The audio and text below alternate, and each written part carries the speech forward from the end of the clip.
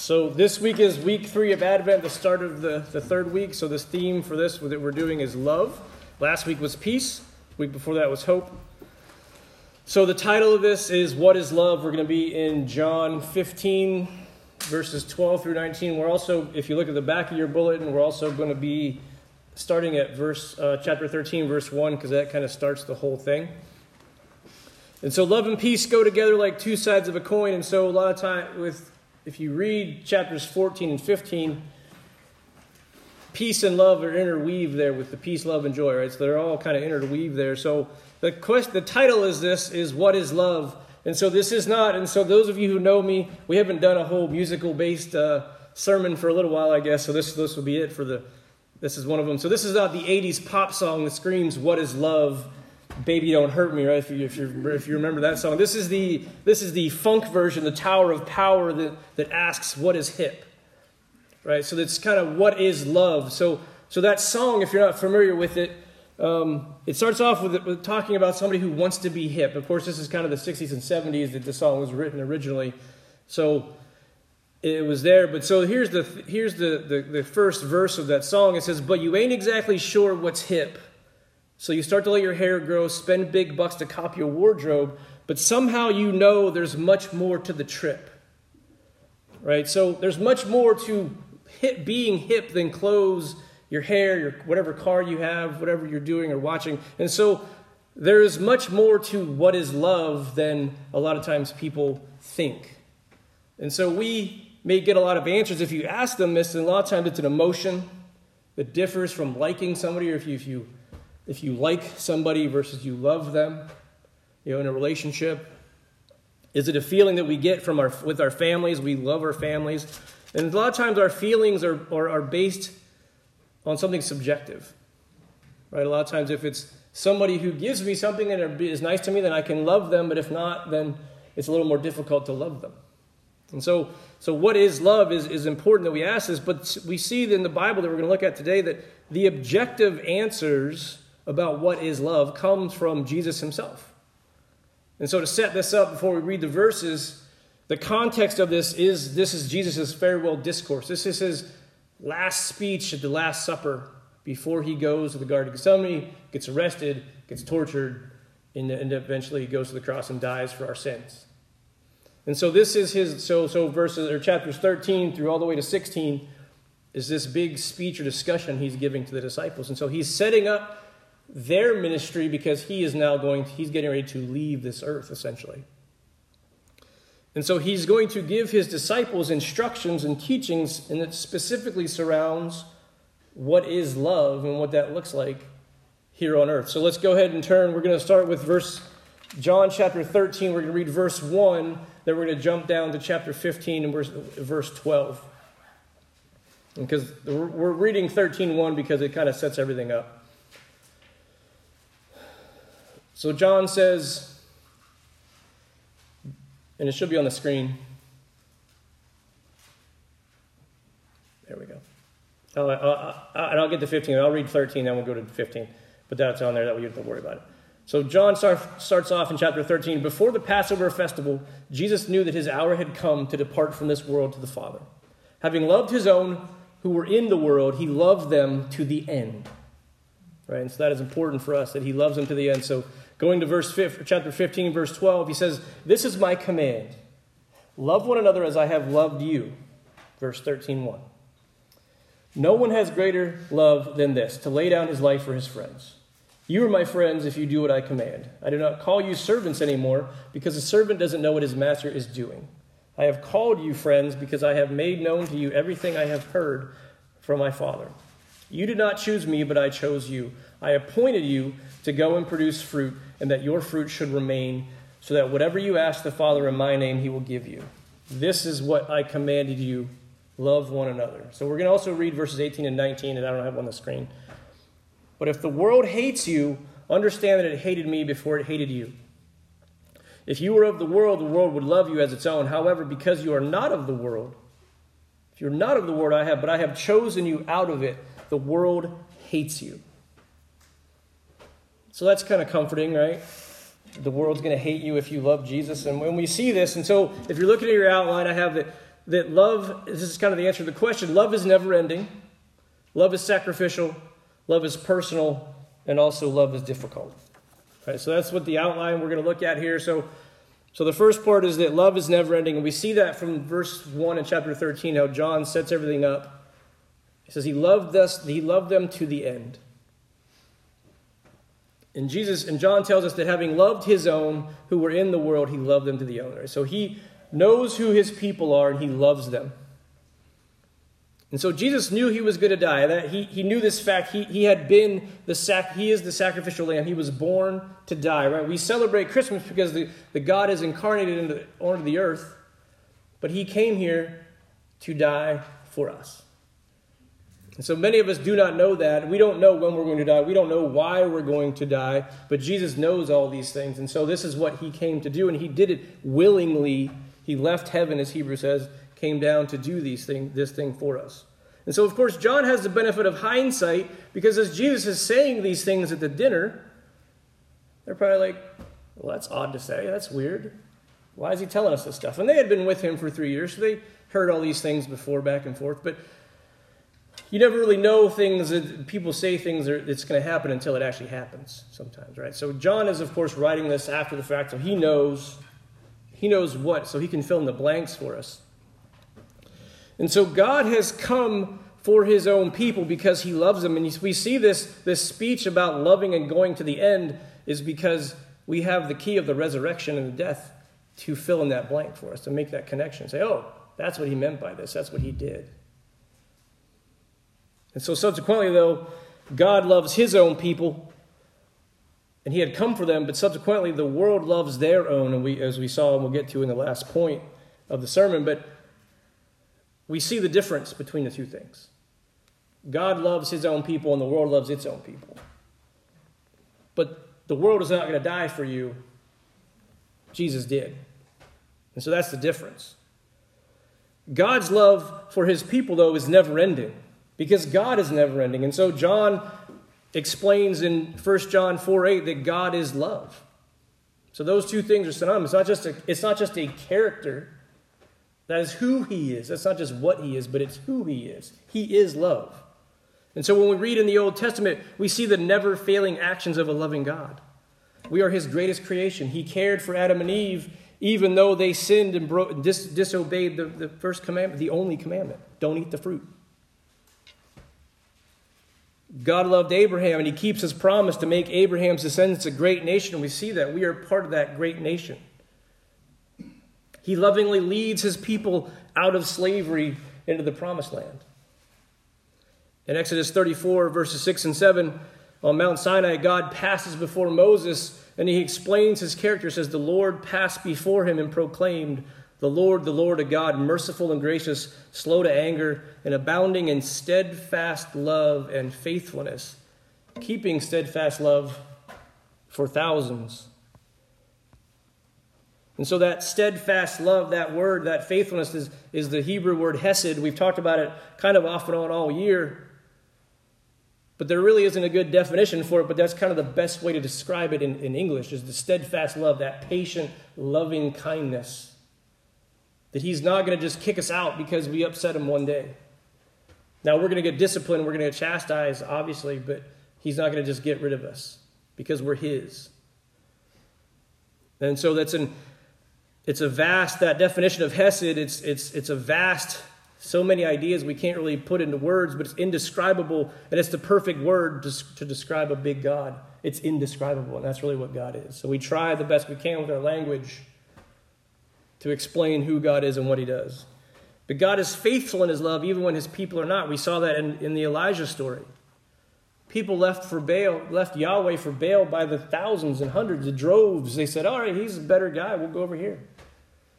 And God called the people back. God did not leave his people. He set aside 7,000 plus Elijah to keep his promise, to get us to this point that we celebrate Christmas and on past that. And so the same way Jesus, the God-man, faithfully came to earth, he steadfastly completed his ministry for his own people. He didn't waver. We see him, he goes, he knows exactly what's going to happen, and he's giving his farewell speech knowing full well what's going to happen in the next few hours. He's like, this is what I'm doing. I'm doing it for you guys. And so we should be in awe of that.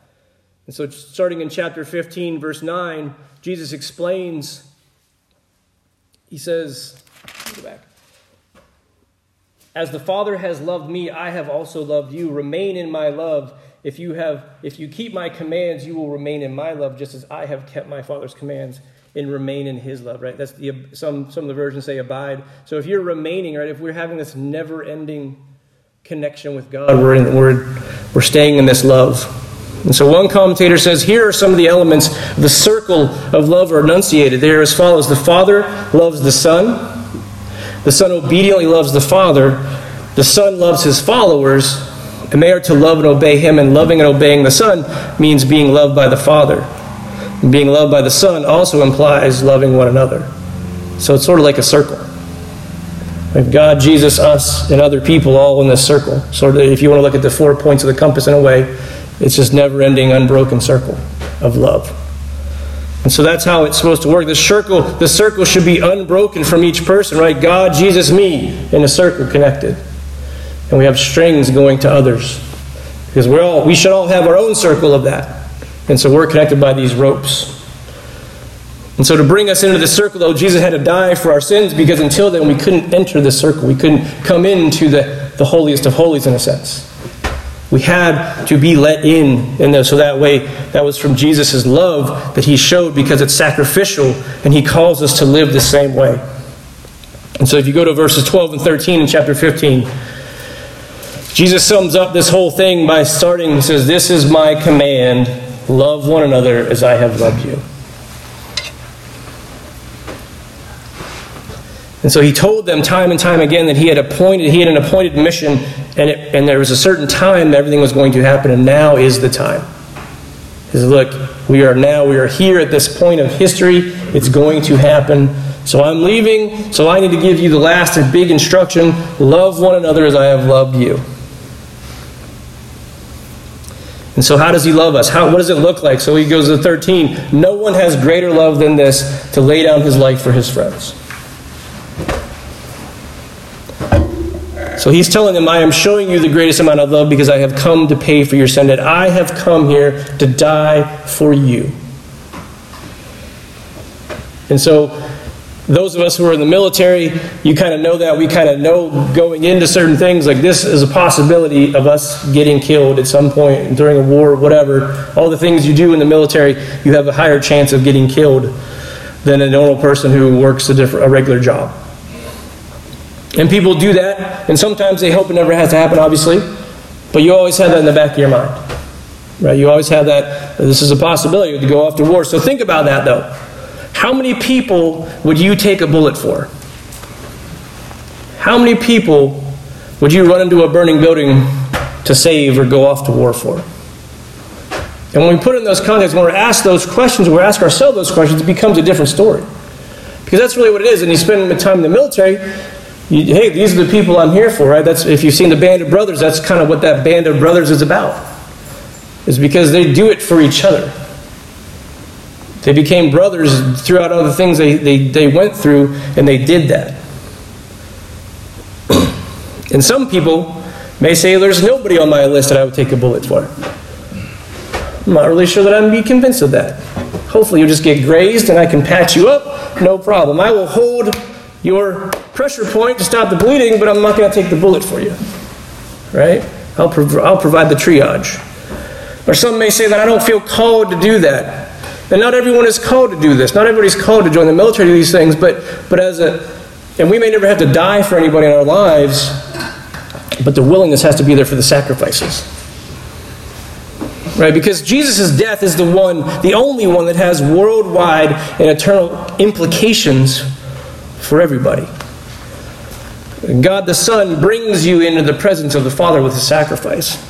So Jesus' words here bring to mind both the unending love for God as the Shema, Deuteronomy 6, 4, and 5, right? Love God with all your heart, all your soul, and all your mind. And again, it's repeated again in Mark, chapter 12. But it also extends to others. Right? This is a combination of the two commandments. It's really what the entire Old Testament law is about. Love God Love your neighbors. That's the 10 Commandments rolled up. That's the other 600 laws rolled up into two things. Love God, love your neighbor. That's it. People ask you what the Old Testament's about. That's what it's about. That's what the law is about. And so what is the measuring stick, though? What does that mean? Love like how? Like or love, right? We kind of do that in our language. Do you like her? Do you love her, or just kind of love her? We use that thing, but so Jesus' sacrifice, Jesus' sacrificial love, God's sacrificial love for his own people, that is your measuring stick of love.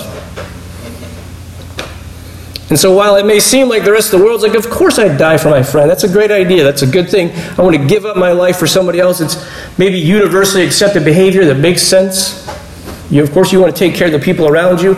But you see, the true motivation behind the command should be and must be your love of God. Because the first commandment is love God. Love God, then love your neighbor. It's don't love your neighbor, forget about God. It's don't love God, forget about your neighbor. It has to be both. They have to be both be there. And we see that the world is very good about loving your neighbor. We see all the commercials, we're in this together with all the stuff, take care of your people, we'll give to charities, all these things. Yes, good, but where's the motive? What is the motivation? Is it just because you want to be a good person? Well, the road to hell is paved with good intentions and good acts and deeds, but if you don't love God, you're not getting in. And that's just the way it is. It's not my rule. This is not Darren Wilt's rule for getting into heaven. This is God's rule for getting into heaven.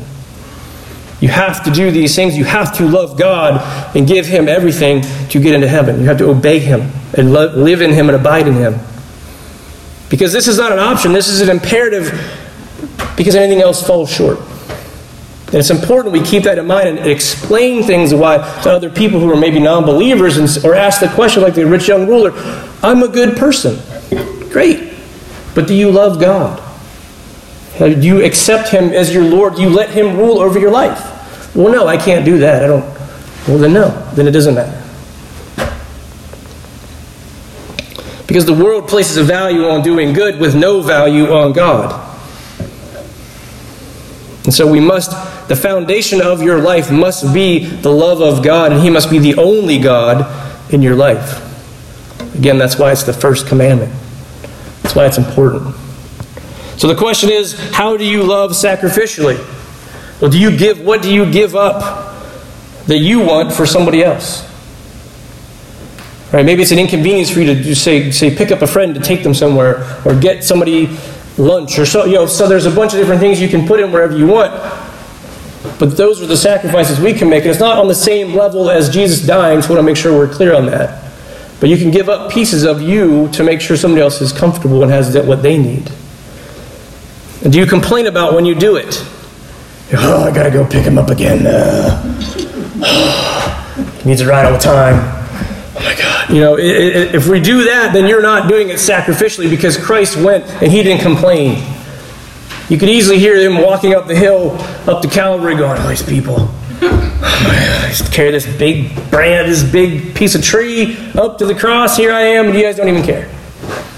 You could have easily had that conversation in his head, but he probably was saying, I'm doing this so they can have a way into the Father. They can do this. So he wasn't complaining about it. He was not expecting repayment because we can't repay Jesus. We can't repay God with anything other than our life. So it's paying kind for kind in a sense. And it's difficult to love sacrificially because we're dealing with people, and that requires us to get close to people. It requires us to know them and know what they need and want and what would, for lack of a better term, make them happy or fulfill their needs, right? Love is very personal. And so going to verses 14 and 16, this is a little bit like a graduation ceremony for the apostles. It says, you are my friends if you do what I command you. I do not call you servants anymore, because a servant doesn't know what his master is doing. I have called you friends, because I have made known to you everything I have heard from my Father. And so this is kind of like that class ring, or you get to move the tassel when you graduate. Say, all right, I'm going from a student to the colleague, in a sense, of the teachers. I'm no longer in this tier, I'm up here, right? This is seeing what happens, and if we see this, so all of a sudden their status changes. And it becomes a different thing. You're not just a student, you're not a servant, you're not just here to work for me. I'm giving you information. And this doesn't mean just Jesus is going to be your friend just because you do what he says. But he says, I have chosen you and I have appointed you, I have set you apart. So in first century Israel, students followed a rabbi. They said, I want to follow you, I'm going to follow you around and listen to whatever you say and you teach me. But this way, the teacher is picking the students. Jesus picked the students. He called the 12 to him. He said, I want you guys, for whatever reasoning I have, I'm picking you to do the jobs. Even though who was in the group of the 12? Judas. He picked Judas knowing what Judas would do.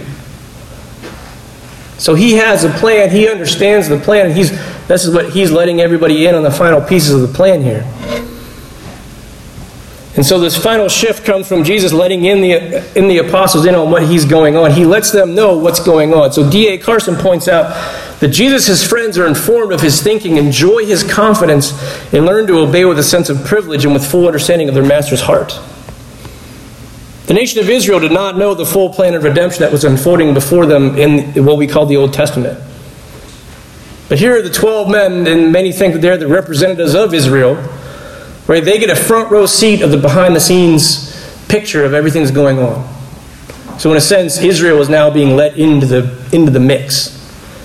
They were chosen, and not only that, though, they were appointed or set apart for a purpose so they might bear fruit. So I picked you guys for a reason to do something specific. They're not just set apart, they're set apart to bring others in. Right? They are there to help teach and make disciples, to multiply and propagate the fruit trees forever. Right? If you hear, I hear every once in a while I read something that says, the grapes, especially the wine grapes around here, some of them are from hundreds of year olds, or the old country vines where they bring them over from Italy. They're 300-400 years old. That's what we are. We're the 2,000-year-old vines of the church. We should hopefully still be bearing grapes that you can turn into pleasant grape juice, since we're Baptists. Right? And God does the choosing, though, because we would only pick people that we like to bring them into the group.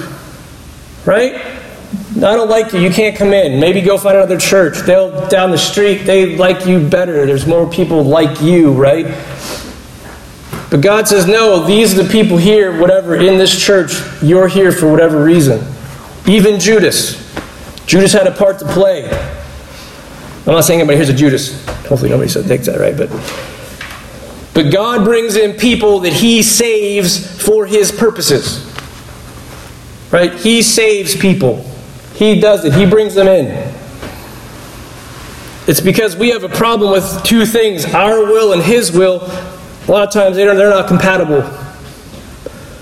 And so this is why Jesus says, you must abide in me. You have to live there. We have to move our will out of the way and put his will in place. And that's what makes love difficult. And so verses 17 through 19. So 17 is sort of the wrap up. Right? This is what I command you, love one another. So that's kind of the recap or the restating of verse 12, but it's also a transition into verse 18, where he says, if the world hates you, understand that it hated me before it hated you. But if you were of the world would love you as its own. And so this transition goes to how everyone else will act toward a friend of God. If the world hates you, know that they didn't like me before. They didn't like me either. So this is kind of know what you're getting into.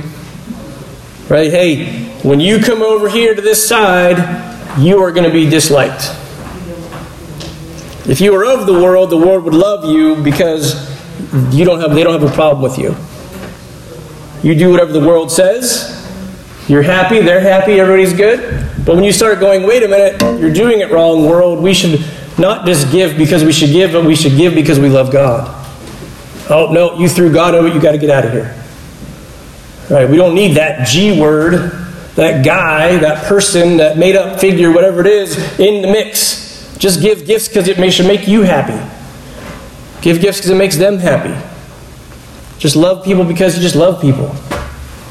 No, I love people because God is here. And so last week in Matthew, we saw Herod killed every male child under 2 years old because he wanted to get rid of the competition.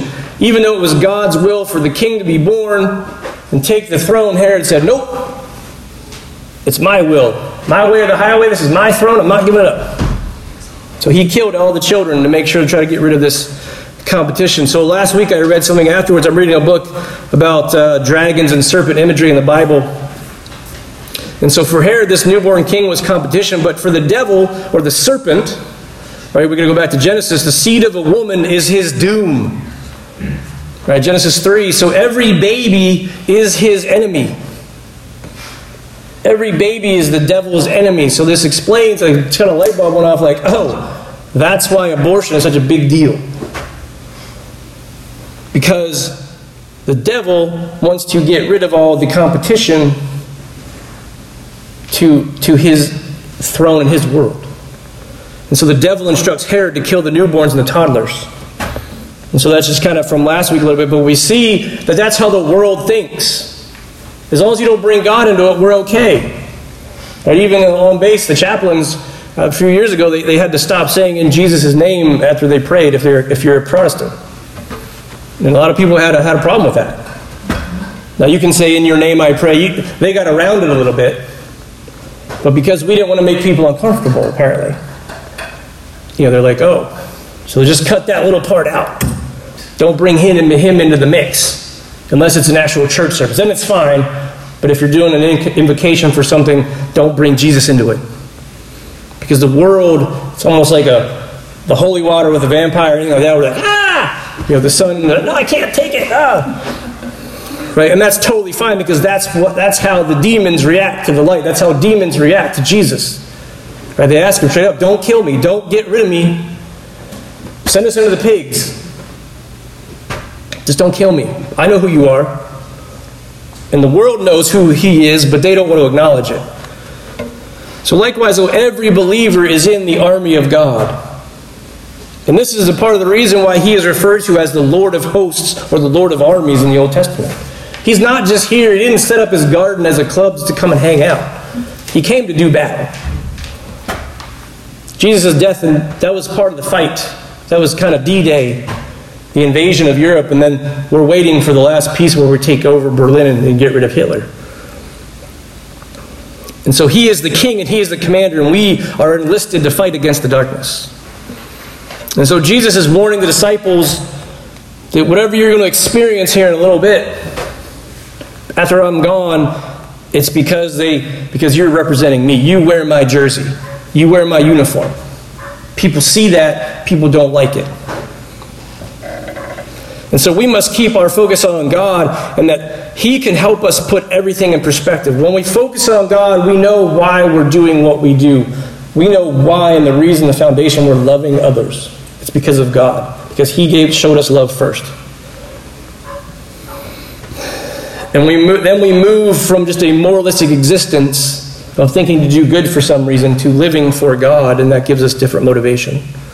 If we learn from Jesus, right, he made everybody kind of irritated when you see him. He was upsetting everybody because everybody's kind of doing it wrong. The Sadducees, the Pharisees, the normal people, they all had something that they were doing wrong. They were focusing on the wrong thing. So if we focus on God, we become more in line with God and his will. And so that's what makes loving somebody difficult, because when we love God, people are going to push back. People push back when you love them for whatever reason. And so sometimes we start to question, is loving God worth it? Is becoming a Christian worth it? Maybe I isolate my family, I leave my family because they don't believe. I'm the only one that comes to church. I go to church by myself, whatever it is.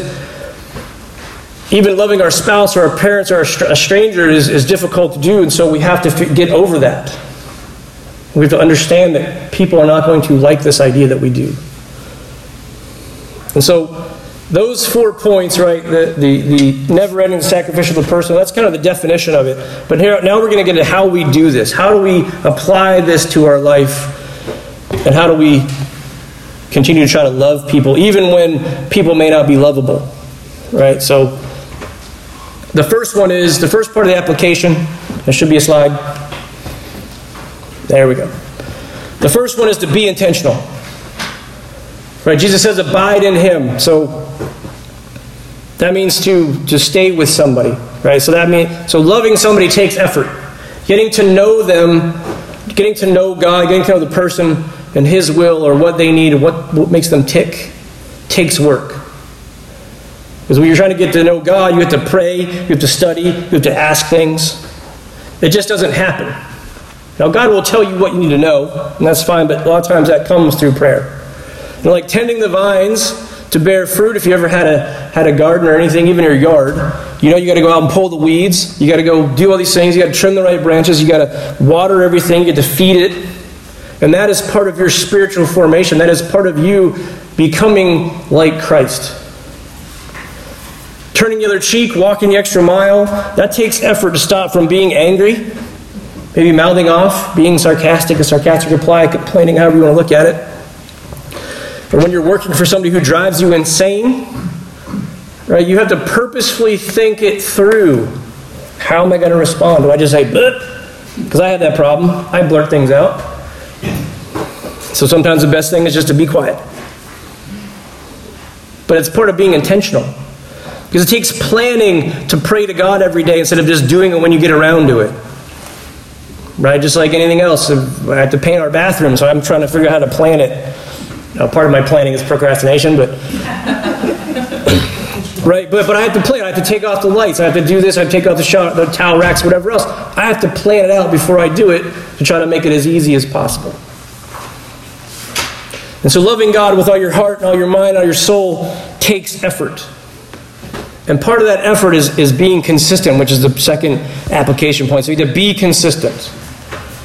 So the definition of abiding is enduring or lasting a long time. And so your love must be long-lasting, just like God's, never-ending. God consistently showed love to his people, even when they were whining in the desert, even when they were having a party with a golden calf, as he left for 5 minutes. He still loved them. They stayed the course. Jesus stayed the course, even though, as in John 1:11 says, he came to his own, and his own people did not receive him. He could have said, you guys hate me, I'm going to go back. Right? I'm turning the car around. I don't care that we didn't go to Disneyland, I'm just leaving. Right? But he didn't. He said, I have a job to do. We are going to this vacation, and we're going to enjoy ourselves no matter what. Right? He did this. So he came to save these people that were ungrateful and either didn't believe he was the Messiah or thought he was crazy or a liar. He didn't care. He said, I am coming to do a job because the Father told me. And so he was consistent. He was intentional and should keep us from defaulting to the status quo and becoming complacent. Because we should be watching for the changes. We should be listening to God and adjusting how he is leading and where he's leading us and how he's loving us. It's the same thing with people. We need to be consistent in our love with the people in our families, our lives. Because it's really great to be super lovey-dovey one day, and then I hate you the next day. That's not healthy. That's not good. Right? You should be like, I am straight across the board. I'm pretty even. Yeah, hopefully. Now, the problem with that is we are not machines. So it's hard to do the first two things, right? It's hard sometimes to be intentional all the time. It's hard to be consistent all the time, right? So we have to be forgiving because we have good days and bad days. And that's the third point, is that we have to be forgiving. And this goes to ourselves and with others. We need to forgive ourselves when we mess up. We need to forgive others when they mess up. And so the Lord's Prayer says, help us forgive others as you have forgiven us. And so Jesus' greatest gift is forgiveness through God's grace. So that we must offer others grace as well. Because we want grace from other people. Right? If we mess up, we hope that somebody forgives us. Like, hey, sorry I didn't paint the bathroom this weekend. Hope you forgive me. I have to do it today, part of it anyway. But when we mess up, we have to do those things. We have to hopefully go to them and say, I'm sorry. And so we just show grace. And so we also show grace when somebody does mess up. That affects us somehow, right? And we can't beat ourselves up when we mess up. Like I didn't get the bathroom done. Oh my gosh, I don't know what to do. I'm just going to go paint it.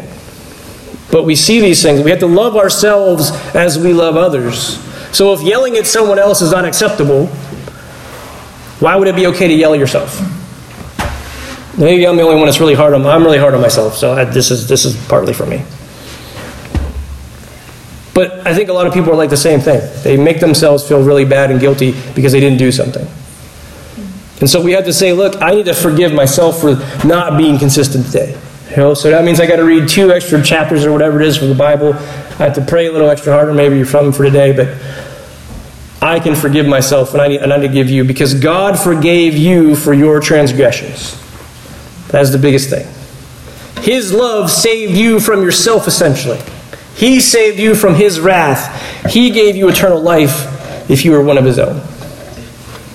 So Colossians 3:13 says, Paul says, bearing with one another, and if one has a complaint against one another, forgiving each other as the Lord has forgiven you, so you must also forgive. And to be consistent in how to be forgiving, Paul says in Ephesians chapter 4, verse 32, be kind to one another, tender-hearted, forgiving one another as God in Christ forgave you. Right? And those are good things to take and say, okay, I don't have to do everything right all the time, because it's impossible for us to do it. And that's why we have Jesus, because we can't abide in Him all the time. We can't love people all the time. So Jesus says, here, you're already covered. You're good. I paid for those sins, the past, present, and future. Because what His death, everything that we do is in the future. But at a point of our salvation, right, that point of our justification in our life, when we're awake and aware of it, that's where the past sins and then the future sins take place. Because then, if you're saved, right, we're justified, but then the rest of this is all sanctification process until we die, and then we're glorified. Right? That's the process of how everything works. So lastly, the last thing we can do is to be bold.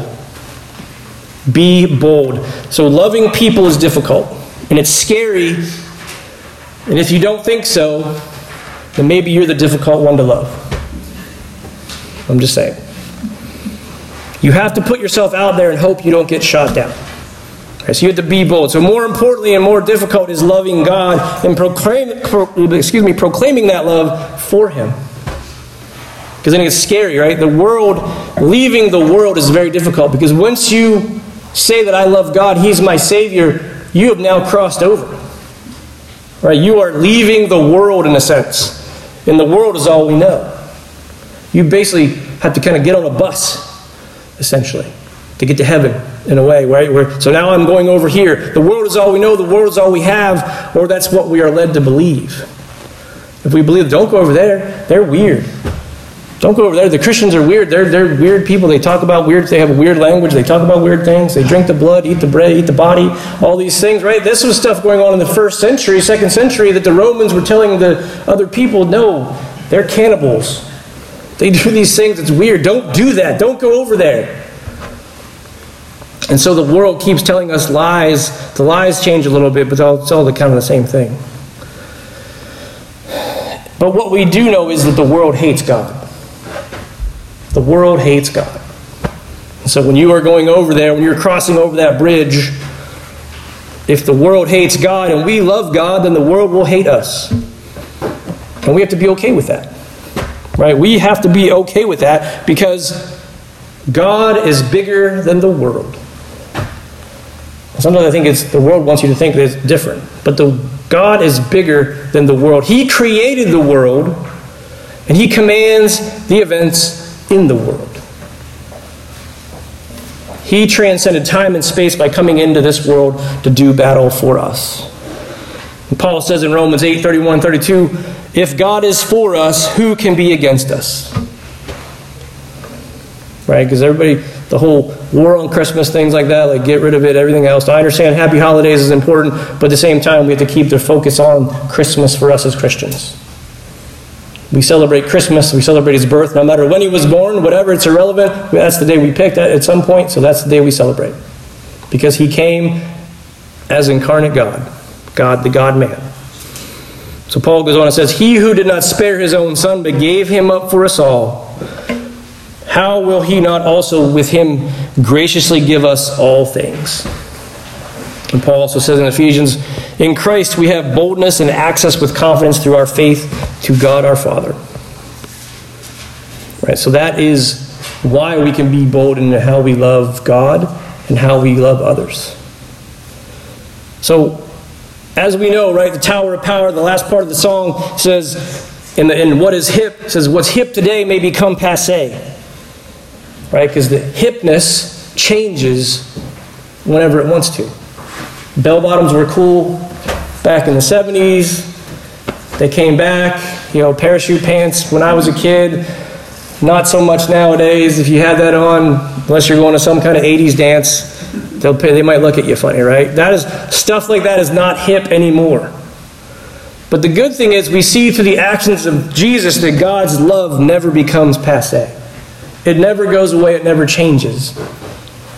We should never get tired of the Christmas or Easter stories. Even if it's the same story. I could preach every Christmas the same story, and it should be fine for everybody. Because you're going to find something new. It's like watching a movie all over and over again. You find different details about it. Because God loves His people and wants us to have the same love toward Him and others. And it's His death on the cross that's a once and for all deal. It's endless. His love doesn't go away. And so we have to practice loving both God and people. Like I said before, love is that rope in between our circles that we have, right? It's like if we all have a hula hoop, we're all connected with a rope for love for each of us. That God, through Christ, to each of us, we have this love. And so the Father's love sent the Son to earth to pay for our sins. And if we live in that love, then we can show others that love. So the questions are for the end of this week is, how will you love God more this week? And how will you love people more this week? Or love others more this week? So as we sing our last few songs, right, think about that. Write it down, whatever you got to do. Because this is how we change. This is how people know we're Christians, because we love them and we also love God. So let's go ahead and stand for the last couple songs.